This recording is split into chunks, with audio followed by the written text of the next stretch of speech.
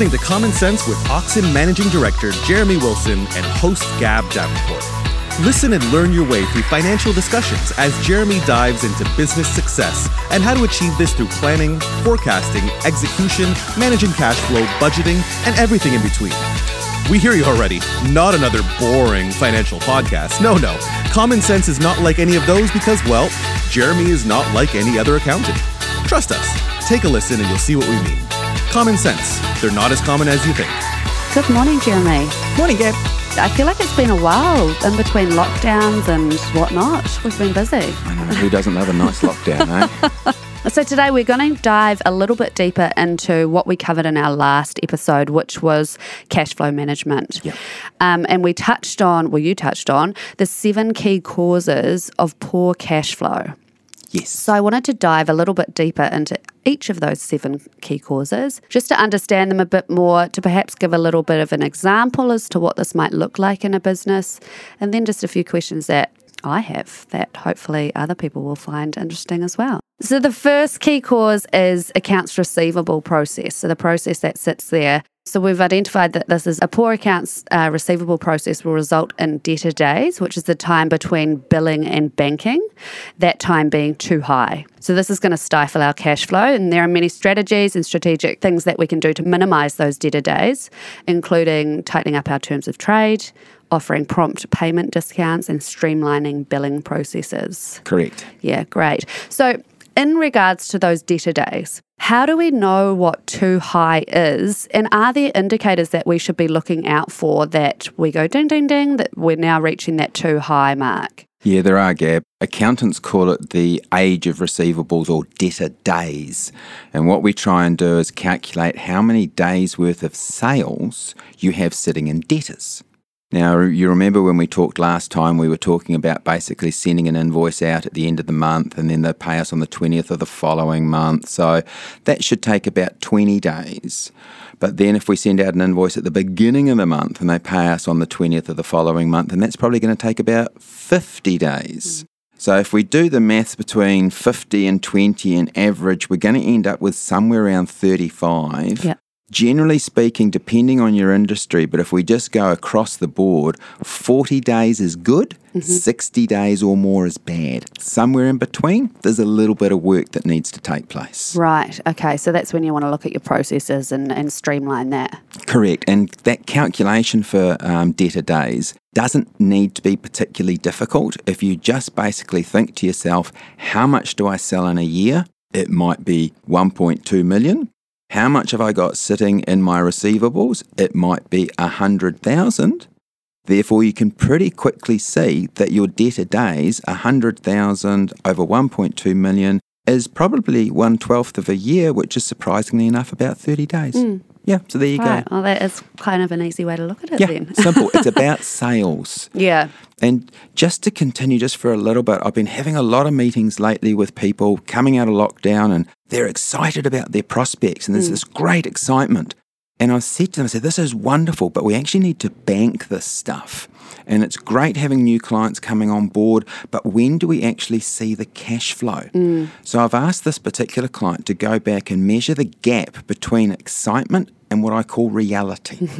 Now, it's not the same as debtor days. This is basically how long it takes for the salesperson to go, yay, and for the accountant to wait and eventually go, yay, I've got the cash. Now, in this particular client's case, it could be 30 to 60 days simply to sign them up. So we're really excited, but hang on a minute, it's taking a long time to get the cash.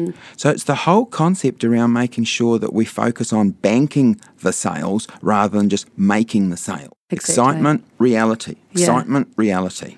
Yeah. Right, is that making sense? Yeah, no, that does make sense. And then, of course, depending on what that excitement period is, that's also, you're taking resource out of the business which isn't being banked for. Exactly. Yeah. Yeah. But we're all happy because we've just signed up this new customer. Yeah. They're not paying us anything. Yeah. And actually our overdraft is getting worse, but we're very happy. Yeah. That doesn't make sense.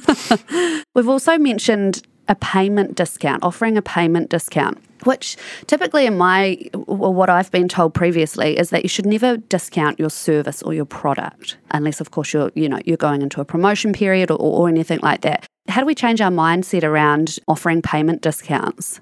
Well, I can be a little bit cheeky here because I'm definitely not a fan of discounts. I regard that as a 4-letter word in terms of cash flow. A lot of people will probably receive a power bill and they'll probably be offered a small discount if they pay that on time. What do you think the real power bill amount actually is? Is it this amount before the prompt discount, or is it really just the amount after the discount? So I'll let you come to your own conclusions on that. If your overdraft is costing you a very small amount of interest, which it currently probably is thanks to COVID, offering someone a discount to pay quicker is probably not that clever because it's not actually costing you much while you're waiting for them to pay. If interest rates turn around, and they will eventually go up, and in my lifetime I've seen them in the mid-20s, then all of a sudden it makes sense because it's costing me 20% on my overdraft. If I could lose 1 or 2% but get some money in, it'll save me 20%. So there's some logic around it, but in all honesty, I'm not a great fan. Where do we start with streamlining the billing process? Like, assuming our clients have all started on different days of the month and they're all on different service packaging, or, all wanting different products from the business, where do we start with streamlining that whole process? Well, I'm a great believer in using the software that we've currently got, and a lot of our customers are using Xero. And Xero is making it particularly easy for people to send out their bills straight away. It's making it really easy to set different due dates, and it automates the follow-ups. It's good, but what I'm now hearing from a lot of people is, that's just Xero sending me a reminder, I'm going to ignore that. So we've got to be a little bit careful and not go, yay, Xero is 100% my saviour. There are other possibilities. There was a program I used a while ago called Debtor Daddy, right, which is also a good one to use in terms of following up. But at the end of the day, the only thing that I've seen work virtually 100% of the time is someone picking up the phone. Yeah, that personal. It's personal. Yeah. That email will be ignored, be deleted, possibly even replied to, but still forgotten about. That phone call, which is obviously followed up with an email saying, this is what we just said, so you've got it in writing, seems to generate a huge amount of cash flow very quickly. So if you're not getting on the phone, it's time to start. And in Xero, it's interesting, you can always see, once you've sent out your invoice, you can see if they've viewed it or not. No, isn't that cool? Because, so you can pick up the phone and say, I can see that you've opened the invoice. Yeah. What invoice? I never received that. Okay. Yeah, no worries. Yeah. Anything else on accounts receivable process? I think just start measuring your debtor days for a start. And if you start thinking to yourself, why have I got 60 days worth of income sitting in debtors? I think you'll find that will force you into action. If your bank account balance is okay, sometimes you tend to just muddle along without realising that you've provided finance to all your customers and you've just become a bank charging 0% interest. Yeah. So focus on the numbers, put in place better systems and procedures, have people run those systems and procedures, and make sure that you're constantly monitoring your debtor days. Yeah, great advice. Okay, our second key cause is the accounts payable process. So a review of all suppliers' terms may identify ways to improve cash flow and potentially achieve better terms of trade.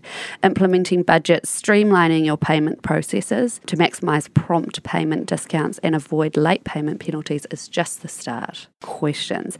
So how do you impose late payment penalties? I mean, assume this needs to be outlined in your contract or your terms of trade. How do you start with that? Yeah, and you're 100% right. It does need to be in your terms of trade. And how many people read the terms of trade that they sign? We'll just leave that one open.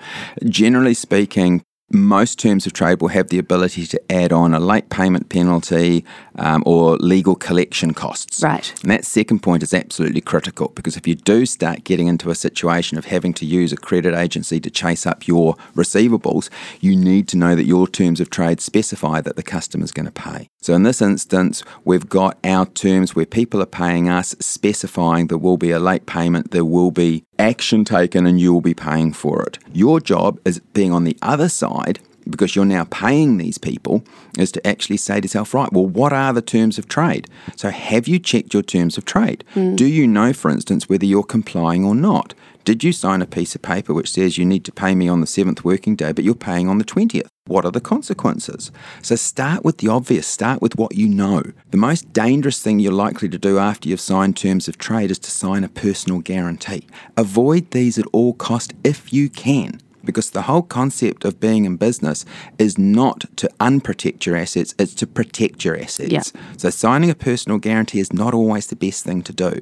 So read your terms of trade, make sure that if you are at the moment being a bit late with people, that you are complying still with the terms of trade, that you're not getting hit with payments or discounts, and you're communicating with people. If you were to owe someone money and you were talking to them every couple of days, they won't have a problem. If you owe someone money and you go completely quiet, bury your head in the sand and hope things will go away, you'll have a problem. Yeah, absolutely. So it's about making sure you know what you've committed yourself to, avoiding a personal guarantee if at all possible, and making sure that you're making your payments and keeping your communication going with your creditors, which is the people you owe, even if you can't pay them in full. A lot of people will say to me, oh, I've got this big bill and I can't pay it. And I'll go, yeah, that's cool. Could you pay a little bit of it every week? Oh, yeah, I could do that. So the big elephant in the room could actually be eaten away in little bite-sized chunks. Little chunks, once again, it's communication. I mean, think of this as being the Inland Revenue Department, for argument's sake. What's a good thing with the Inland Revenue Department? Keep really quiet, don't pay them anything and hope they'll go away? That's probably not going to work. What about communicate and drip feed them when your cash flow is a bit tight? All right, same principle. Yeah, and I think that also comes down to reputation as well. I mean, New Zealand's, we're not a big country, so you don't want to lose your reputation in a market just because you haven't been able to communicate with, someone that you owe money to. Oh, totally. For a service or a product, Exactly. Yes. It will get around. Yeah. So in terms of budgets, this is referring to department budgets or, business budgets and forecasting what payments will be falling and when. Is that correct? Yes. Right. So by having that structure in place or those systems in place, that's going to help the accounts payable process by knowing when those funds are going to hit the budget line. Yeah, your financial controller is going to be very happy because we've got an idea of when the cash is going out. It also gives the people who are spending an idea of what they can or can't spend. So quite often people will say, what's my entertainment budget this month? And it's $500 and I've spent $400. Right, I've got $100 left. I look on budgets as being almost like that little birdie on your shoulder, just letting you know every now and again, are you under, are you over, should you be spending this? And if you're going to go over budget, where are you going to make it up? So you've always got this sort of like second personality, just double checking. It's the same as receivables. We measured receivable days. With payables, we need to measure how we're going compared to budget. So every month we should be looking at what's called a profit and loss, and we should be saying, right, what did we spend on this particular expense? What was our budget? Are we up? Are we down? What can we learn from this for next month? Yeah, amazing. And then I guess that comes down to accountability as well, putting the onus on your staff internally to manage those budgets. Yes. And having a strong team around you to be able to enforce those. Correct, yes. Yeah, great. Anything else about the accounts payable process? No, I think we've pretty much covered it. Know what you've got. Make sure that you're complying. Talk a lot to people you owe money to and have budgets. Yeah. And budgets are a great thing in your personal life too. Totally. Yeah. All right, number 3, inventory process. So carrying stock for too long means full shelves but an empty bank account. This is no different if you're a service provider with work in progress that is yet to be billed. Reviewing your stock ordering systems and stock control processes, to name a few, will identify strategies to ensure cash hits the bank sooner. So this is a fine balance, right? Particularly if you're working with physical stock. How are we best to put a process in here? And is it a forecasting matter? Is it looking at previous sales or stock on hand levels? Do we need to factor in the current market? And then how do we align our processes to this, new or different market? Where do we start? It's quite a tricky one, and getting that balance right is really important. There was a Japanese car manufacturer, and I'll just make up some of the facts, but it'll give you the general idea. They had a warehouse full of car batteries. So those batteries were gathering dust, and I often look at inventory as what's got dust on it. All right, it's not because I'm a clean freak, it's because if it's got dust, it's been there for too long. And this Japanese car company is looking at this warehouse of all these dusty batteries, and it's using a few each day, and it's thinking, gosh, that's a lot of cash that's just tied up, just sitting there. Why don't we talk to the battery manufacturer and ask them if they could, say deliver a week's supply on a Monday every week. So they did that, and they were then getting their stock that they needed of batteries just in time. That's where the concept of just-in-time stock comes from. Right. They minimised the amount that they had to carry in that great big warehouse. Now, what happened to their bank balance was that their bank balance goes up because all the money they had sitting in that warehouse is now sitting in their bank account. They can now go and buy better batteries. Yeah. They can hire more people. They could make more cars. All of a sudden, that cash can start moving into the working capital cycle and start to actually generate profit while it's sitting there gathering dust. It's not a hope. So you've got to start with what can we get away with? So the car company figured, we're going to need X batteries a week. Great. Now, there was obviously a bit of slack in there. They made sure they didn't run out. We as manufacturers should do exactly the same. What is my minimum? What can I get away with? What's as low as I can go? Now, let's add a little bit more onto that because we don't want to cut things too fine. And let's test and measure. Is 18 units of that going to be enough? We've been using 14 for the last 3 months. Maybe we could drop that down a bit. So a bit of test, a bit of measure, see how we're going. Can we reduce that number that's sitting in stock or sitting in work in progress down and get it into our bank account? Now, you talked about a service company, and honestly, they're the worst, right? Service companies go and do all this work. They have that excitement thing going on. Yeah. It's just so good, so good, so good. The reality is, we're not getting paid. Yeah. We're not getting any cash in. And this thing called work in progress is building and building and building. I've got this great big asset, but I've got no cash. Yeah. Same thing. All right. What can we do about it from a service industry? One of the big things is we can start doing little interim bills. Yeah, right. Right. So all of a sudden that work in progress comes down. From a manufacturer's point of view, we can do something very similar. We can start doing little purchases of stock rather than big purchases of stock. So we talked about the elephant and bite-sized chunks. It's the same thing. Right. And then dust check your stock. Right. Yeah. If it's got dust on it, why have you got it? Right? Because someone in 18 years' time might come in and buy it. Not good enough. All right, so dust check it, figure out what you can get away with, test and measure it, and try and bring both stock and work in progress down to the lowest you can get away with. Yeah. And I guess like for a product, someone who's got product on hand, stock on hand, when you are carrying too much of that dusty product, you're going to be forced to work in that discount space, aren't you, to get rid of that product? Yeah. And what did we say about discounts? Don't do it. Avoid They're a it. 4-letter word. Yeah. Sorry, can't add, but anyway. Yeah, anything else on that matter, stock on hand? And keep an eye out for shrinkage.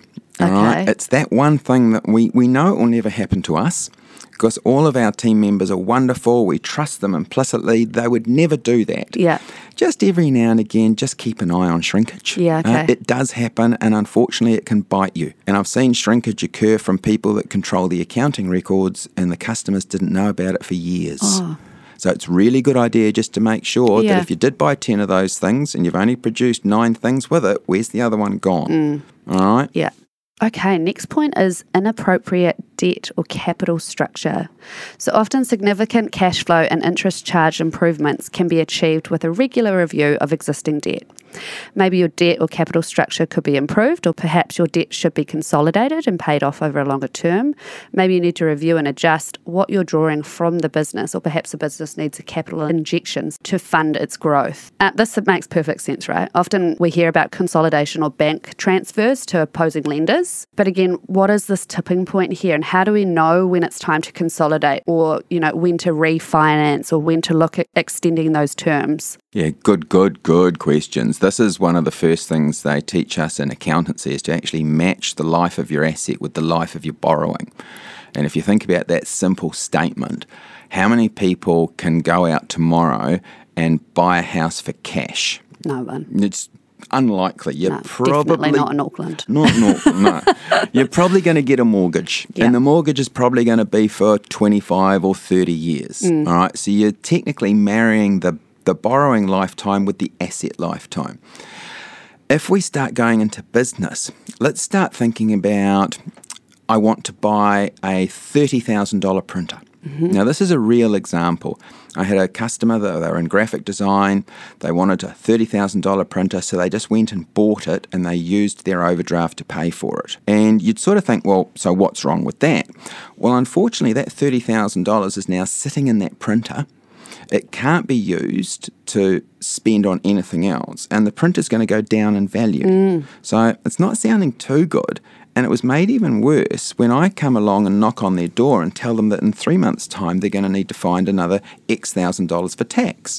And they're going, hang on, we haven't got that. And I'm going, where's your cash gone? They pointed to the printer, and I'm going, that's not going to work. I can't send that bottom paper tray to the IRD and say, here's your taxes. It's not going to happen. So they had used a daily or a weekly cash source, an overdraft, to purchase an asset which is likely going to last for 3 to 5 years. Yeah.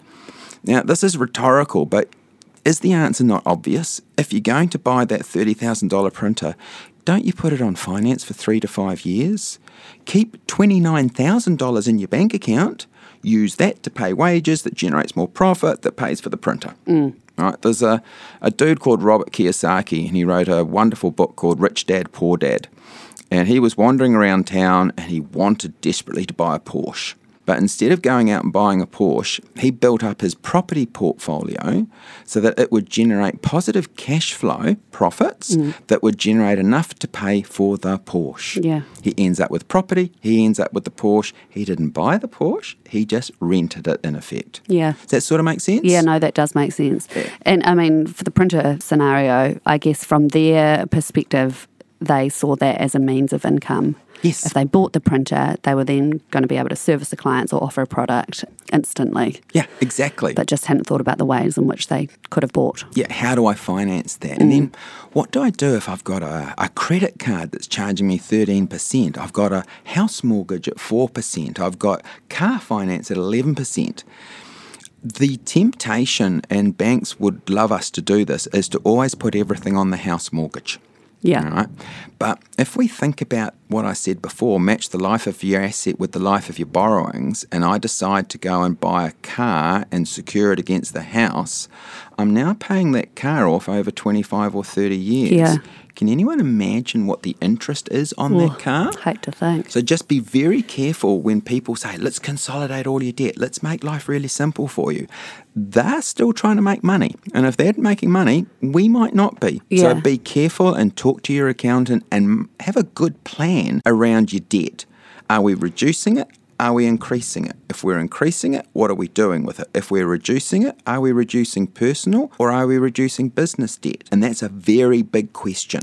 Personal debt, we want gone. Business debt, we're not in a huge hurry. Yeah, we can live with a bit. Yeah, it's tax deductible. Yeah. We quite like it. Yeah. Yeah.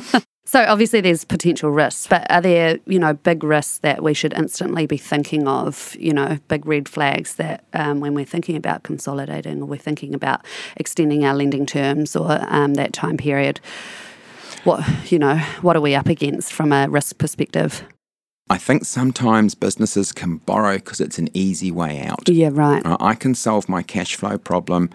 We're not making much money at the moment, but I can go and add another $100,000 onto the home, problem solved. An old mentor of mine used to say something really simple. He said, I will not borrow to fund losses. Now, if you think about that sentence, that's pretty much what we need to be careful of. Are we funding losses? We had a client who was in childcare a few years ago, and childcare basically gets 3 very big payments during the year and has a whole lot of costs in the rest of the year. So they tend to have a great big overdraft, then they get a great big lump sum, then a great big overdraft, great big lump sum. So we were looking at this business, and every year it seemed to need just a little bit more. I'm going, that's interesting. What's going on here? So we looked at it, instead of looking at it monthly, we looked at it every 4 months when the bulk funding arrived. And we noticed that the bulk funding wasn't quite enough each 4 months it arrives to cover the costs. And we go, what's the problem? Where's our cash going? And then we looked at the profit and loss. And we go, hang on, it's profitable. So we're not funding losses, so this is good. Why is our cash position getting worse? It was the bank. Yeah, overdraft fees. It was the bank wanting their loans repaid back so quickly, like 3 to 5 years, Right. that it was almost killing the business. So we went back to the bank and we said, dudes, let's just get serious here. Let's make the term of that loan 10 to 15 years. Yeah. Oh, we can do that? Because it is secured, isn't it? Oh, yes, sir, we can certainly do that. All of a sudden, cash flow problem solved. It wasn't profitability, it was the structure of their borrowings. Yeah, right. All right. So in a strange way, don't talk to your bank about your borrowings, talk to your accountant first. Yeah, talk to you. Yeah. Use a professional. Totally. So once we've done, whatever we're doing in terms of our structural change there, should we then be looking at a new capital strategy? Should we be looking inwards as to why and how much we're drawing from the business? Or if in fact we do need a cash injection, how do we go about that, to allow more growth for the business? Yeah, I'm a great one in trying never to reduce the owner drawings. Yeah. And simply, we tend to always be the lowest paid people in our business. And going back to that lovely man, Robert Kiyosaki, he would always say, pay yourself first. Pay yourself first, you can sort the rest out, but pay yourself first. So I'm not a great one for reducing drawings unless I really, really have to. Sure. Because I believe that the business needs to work for the shareholders. Yeah. But then what happens if we need a capital injection? Where's it coming from? These are very big questions, and there are probably a multitude of answers. I suppose I would always start with, what do we need the funds for? Is there going to be a payback period where those funds are going to be generating profits to actually pay for themselves? How long would that be? What's it going to cost me? And what's the benefit I'm getting out of it? So with everything to do with business, those two words, cost and benefit, need to be weighed up. Yeah. The cost of my $100,000 borrowing is X. The benefit it's going to provide me is Y. Now, if Y is bigger than X, I'm getting quite happy. If Y is a lot bigger than X, I'm getting very happy. So I always cost benefit. Yeah. There's no simple answer to how you raise capital or who you raise it from. Excellent. Anything else on that point? Don't always look on borrowings as being bad, all right? Yeah. So if your business is borrowing and it's using the money it's borrowing to pay you and you're reducing your private debt with that, that's almost the perfect answer. Yeah, right. I like business borrowings. I don't like private borrowings. Yeah. So I wonder if there's a way that we could do a little bit more in the business to reduce a little bit more in the private. Yeah. And the short answer is yes, there is. Yeah. But more on that later. All right, next point is that our overheads are too high. So every business should do a thorough review of its overheads each year, reviewing the effectiveness of your marketing spend, going paperless, putting expense budgets in place and changing your technology platforms are some simple ways to reduce our overheads. I feel like this isn't just a business strategy, it's really a life strategy, isn't it? Like, when you're going shopping, buying milk, you're looking at how you can save costs in buying a bottle of milk each week. Correct. So that's an overhead in your life. Yeah. So same applies for business, really. Is any reduction a good reduction? Or when we do draw the line on practicalities or quality of overheads, like, is there a point where we go, actually, I'm going to draw the line here because that overhead that I'm paying is quality and I do need that? I hear you. Overheads in accounting speak tend to be fixed. Yeah. Now, they're not, as soon as I say that, I'm wrong, but they tend to be sort of the same every year. What I don't want you to do is spend every single month looking at your overheads. Right. All right. It's important maybe once a year when you're sitting down with me to go through your cash flow forecast, we set the expense budgets, we start looking at each expense and we use those two words, cost and benefit again. Yeah, okay. All right. So what's the cost? What's the benefit? If we think of overheads from an alphabetical point of view, advertising. Yeah. Right. What's the cost? What's the benefit? Are we getting bang for our buck? That's what we need to look at. You talked about the milk. And I go, sweet, you can compare that because it's similar. Every milk is sort of the same. So, right, that one's the best one. That's the best value for money. Same thing with your phone bill. They're sort of the same. Which one's giving us the best bang for our buck? Yeah. Well, actually, we'd like to go for the cheapest, but we can't because we don't get coverage where we're working. So we actually, okay, fine. There's a cost there, but the benefit is you've got better coverage. So line by line with me every year, we should go through every single cost. Then we'll say, right, we've set our expense budgets. That's now part of accounts payable to sort that out. We're not going to focus on this. What we are going to focus on once we've set those budgets is our income, our costs to generate that income, and our gross profit or margin. That's where we make money. Excellent. And have you got any good tips or questions that we should ask ourselves when reviewing our overheads? Like, obviously, it's the comparison of cost and benefit, but is there anything that we can sort of sit back whilst we're doing our review of our overheads without speaking to you that we should be asking ourselves? I think the easiest question is, what's changed? So last year I spent $10,000 a month on this. What's changed? Yeah. Oh, yeah, well, we've got 3 new of those and 2 new of that. So my 10,000 is now going to be... So always thinking about what's changed. Yeah, that's great advice. All right, moving on to gross profit margins being too low. That's our next point. So our gross profit margin is what is left from sales value after variable costs are deducted. There are a large number of strategies that you can implement to increase your margin, such as focusing on rework and wastage, reducing stock shrinkage, and improving team productivity, just to name a few. Where do we start? What's the easiest way to increase margin? Yeah, and this is the key to virtually every business I work with, is all about margin. As we just said, a lot of customers will focus on overheads, and that's fine, sweet as, but we do that once a year. Margin, we're constantly looking at. And it is a strange thing because we sort of have to look at it both positive and negative. Yeah. From a positive point of view, how could we maybe get our labour force to make that widget a little bit quicker? All right, so that would potentially say, great, we could make a little bit more sale from that cost. How can we increase the price that we're charging? That would also change our margin. So we've got to look at the costs. Can they come down a little bit? Look at the income. Can it go up a little bit? Now, if you made a little change in your selling price, say 1 or 2%, and you made a little bit of a saving in your cost of sales of, let's say, 1 or 2%, the increase in your gross margin could be well in excess of 10 to 15%. Wow. I know. Yeah. Tiny little changes. Yeah. And I'm glad you picked up on the whole concept of rework, because that rework is a bit of a nasty one. I have a lot of customers that manufacture, they then go and install. Doesn't always work, so there's some rework. Now you think about the rework, what does the customer measure to know what the problem is? Well, they're paying someone's salary, so they're not 100% sure what that cost is. They're hopping in a van and they're driving from A to B, but that's all hidden in motor vehicle expenses. There might be a few little bits and pieces in terms of materials that they can measure, but they don't know the real value of that rework. Yeah. So you need to start thinking about, how can I actually quantify what it's actually going to cost for me to send Bob over to XYZ Limited and put one handle on one thingy. And you think it's the handle? It's not.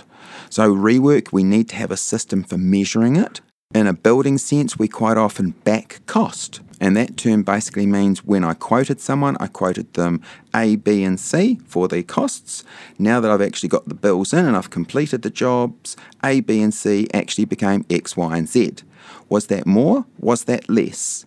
Right, it was more. Right, so the next time we're sending out a quote for A, B, and C, we're going to up them a little bit. Yeah. Gotcha.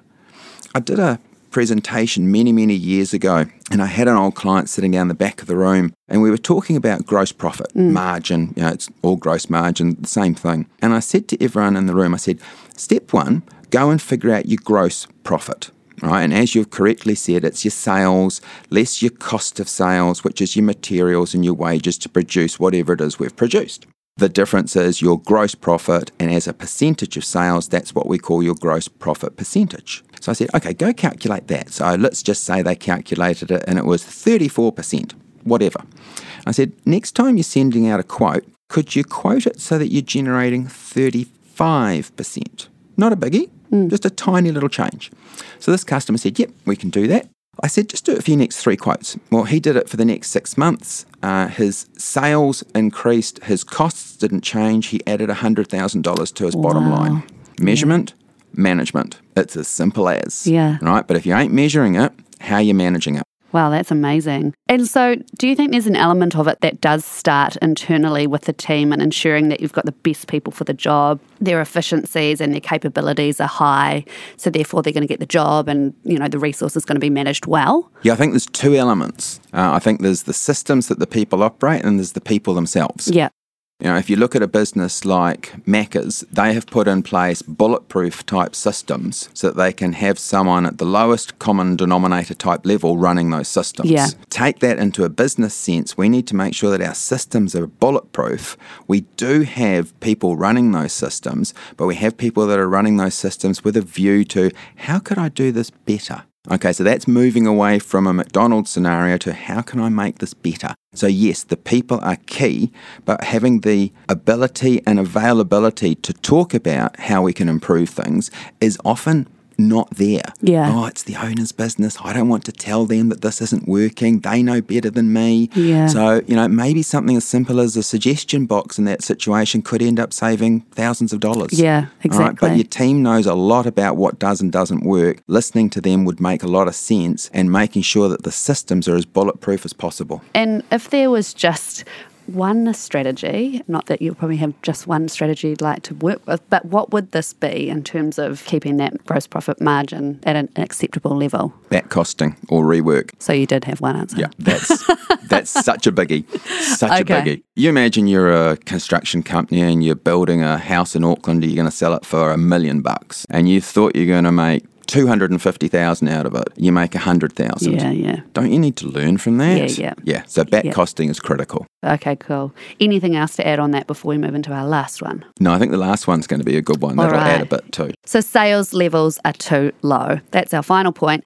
If the current sales levels don't support overheads and other cash demands on the business, then the business is not currently viable. If in high growth mode, a financing plan will be necessary. If not, we need to consider how we will grow sales. To grow sales, we need to focus on the customer, retention, generating leads, improving sales conversions, customer transaction frequency, and pricing strategies. This is a biggie.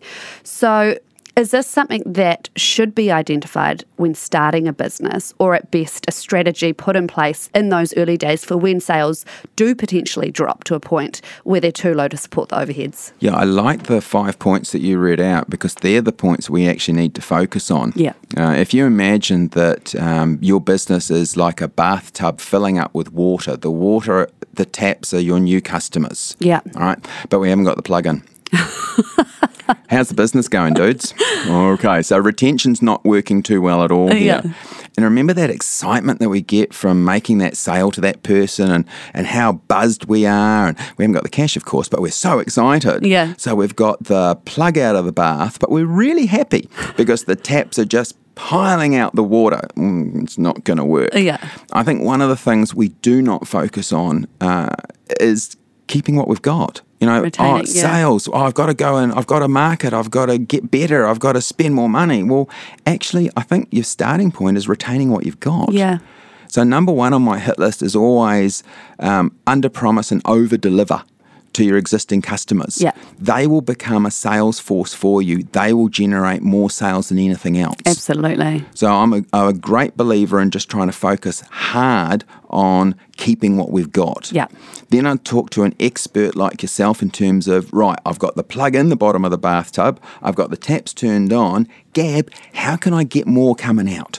Right? Yeah. How can I then make sure that what's coming out, I'm actually converting? I have a lot of clients that say, we convert 80, 90%. We measure it, it's 15 to 20. It's like, really? Oh, okay. Once again, we come back to that measurement management.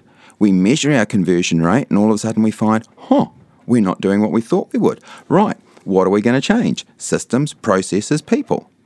Then we move on to frequency. Frequency, I think the easiest way to think of that is to convert someone from monthly to 4 weekly. Now, Right. if we're paying a bank mortgage, do we want to pay it in 12 equal monthly installments, or would we be quite keen on paying it every 4 weeks? We've just made one extra payment on our mortgage and we're likely reduced its lifetime by years. Yeah, wow. So tiny little changes. Yeah. But the biggie, transaction value. How do I increase that? Yeah. Remember what we talked about before with gross profit, a tiny little increase. Yeah. Right? Now, we're all in a situation in this marketplace where we've got costs changing on us on a daily basis. Some are going up, some are going down. It's a very uncertain world. We can't reduce our margin. We need to focus on making sure we're delivering enough value that our customers will be happy to pay the price for that value. Yeah. Yeah. Right? And that's a hard thing because that means we have to value our own services. 9 times out of 10, we tend to undervalue those the most. So I'd like us to focus on putting a plug in the bath to keep what we've got, talking to an expert like yourself so I can get the taps turned on as fast as possible, and making sure that as much of those leads land as is possible. Measurement, management, measurement, management. I like that analogy of the bath. My last question here, and you can obviously talk more if you like, but if a business hits this point where their sales levels are too low, work needs to be done ASAP to obviously make sure that the business can keep operating. Would it be at this point you would recommend utilising someone externally, a professional like yourself, to actually get a bird's eye view of the business and where changes need to be changed? Because often when you're working in the business, you're so ingrained in the day-to-day function of the business that it's hard to actually sit back and go, this is where we're falling short. Yeah. Yeah. No, I get it. It is. It's what Michael Gerber said in the E-Myth, in versus on. We're in, we're busy, we're active, but actually nothing's changing. It's really difficult sometimes to get that helicopter view. And we've talked in the past about the basics of what you need in business. You need a plan, you need a budget, and you might remember the third part of our trifecta, or the third element we need, is accountability. Yeah. And that accountability partner, for me, when I was starting out in business, it used to be my life partner. And I'd come home from work and we'd talk about problems, and my partner was wonderful. They would always pretty much agree with everything I was going to do. And I thought, this is great. How hard can it be? And then one of these strange moments, I decided to employ a business coach, because I thought, well, I'm a business coach, but I might need coaching. And the first thing that business coach said to me was no. And I went, that's not fair. All of a sudden, I had someone who didn't have a vested interest in the business, but was willing to stand up and say yes or no. That helicopter view that they had, once again, added hundreds of thousands of dollars to my bottom line. Wow. So you must have that independent party. Yeah. And while it might currently be your life partner, it mustn't be longer term. You need someone who's going to stand up and say no. In that case where your business is struggling for sales, the most important thing to calculate is your break even. What do you need at a bare minimum just to cover your costs? Now, am I ahead of that? Am I behind that? What's the gap and how am I going to close it? If your break even's 100 and you're doing 80, then next month you're actually going to have to do 120 to make up for the, all right? And then if you do another 80, you're going to have to do 104. Oh, hang on. Yeah. You know, if anyone's ever tried to travel from A to B and maintain an average speed, it's a lot harder than you think. Yeah. So all I would say in terms of break even is know it, live by it, and see how it changes, and work with someone independent so that you can be held accountable for your plan and your budget. Yeah. Yeah, great advice. Is there anything else on that, on the sales levels being too low? Well, I think the only other thing is once you've got the financial side, you need to work with someone like yourself to actually keep those taps running. Yeah. You know, and every single business book you read will invariably come to the conclusion of surround yourself with good people. So if you're an expert in marketing and you're an expert in finance, sweet as, not an issue. Yeah. If you're not, come and talk to us. Yeah, excellent. Love that. Thanks, Jeremy. Thanks, Gab. Thanks for tuning into Common Sense, and be sure to subscribe to the podcast so you don't miss out on future episodes. And if you're looking for accounting or coaching services for your business, be sure to reach out via www.oxen.nz. Thanks for tuning in, and subscribe.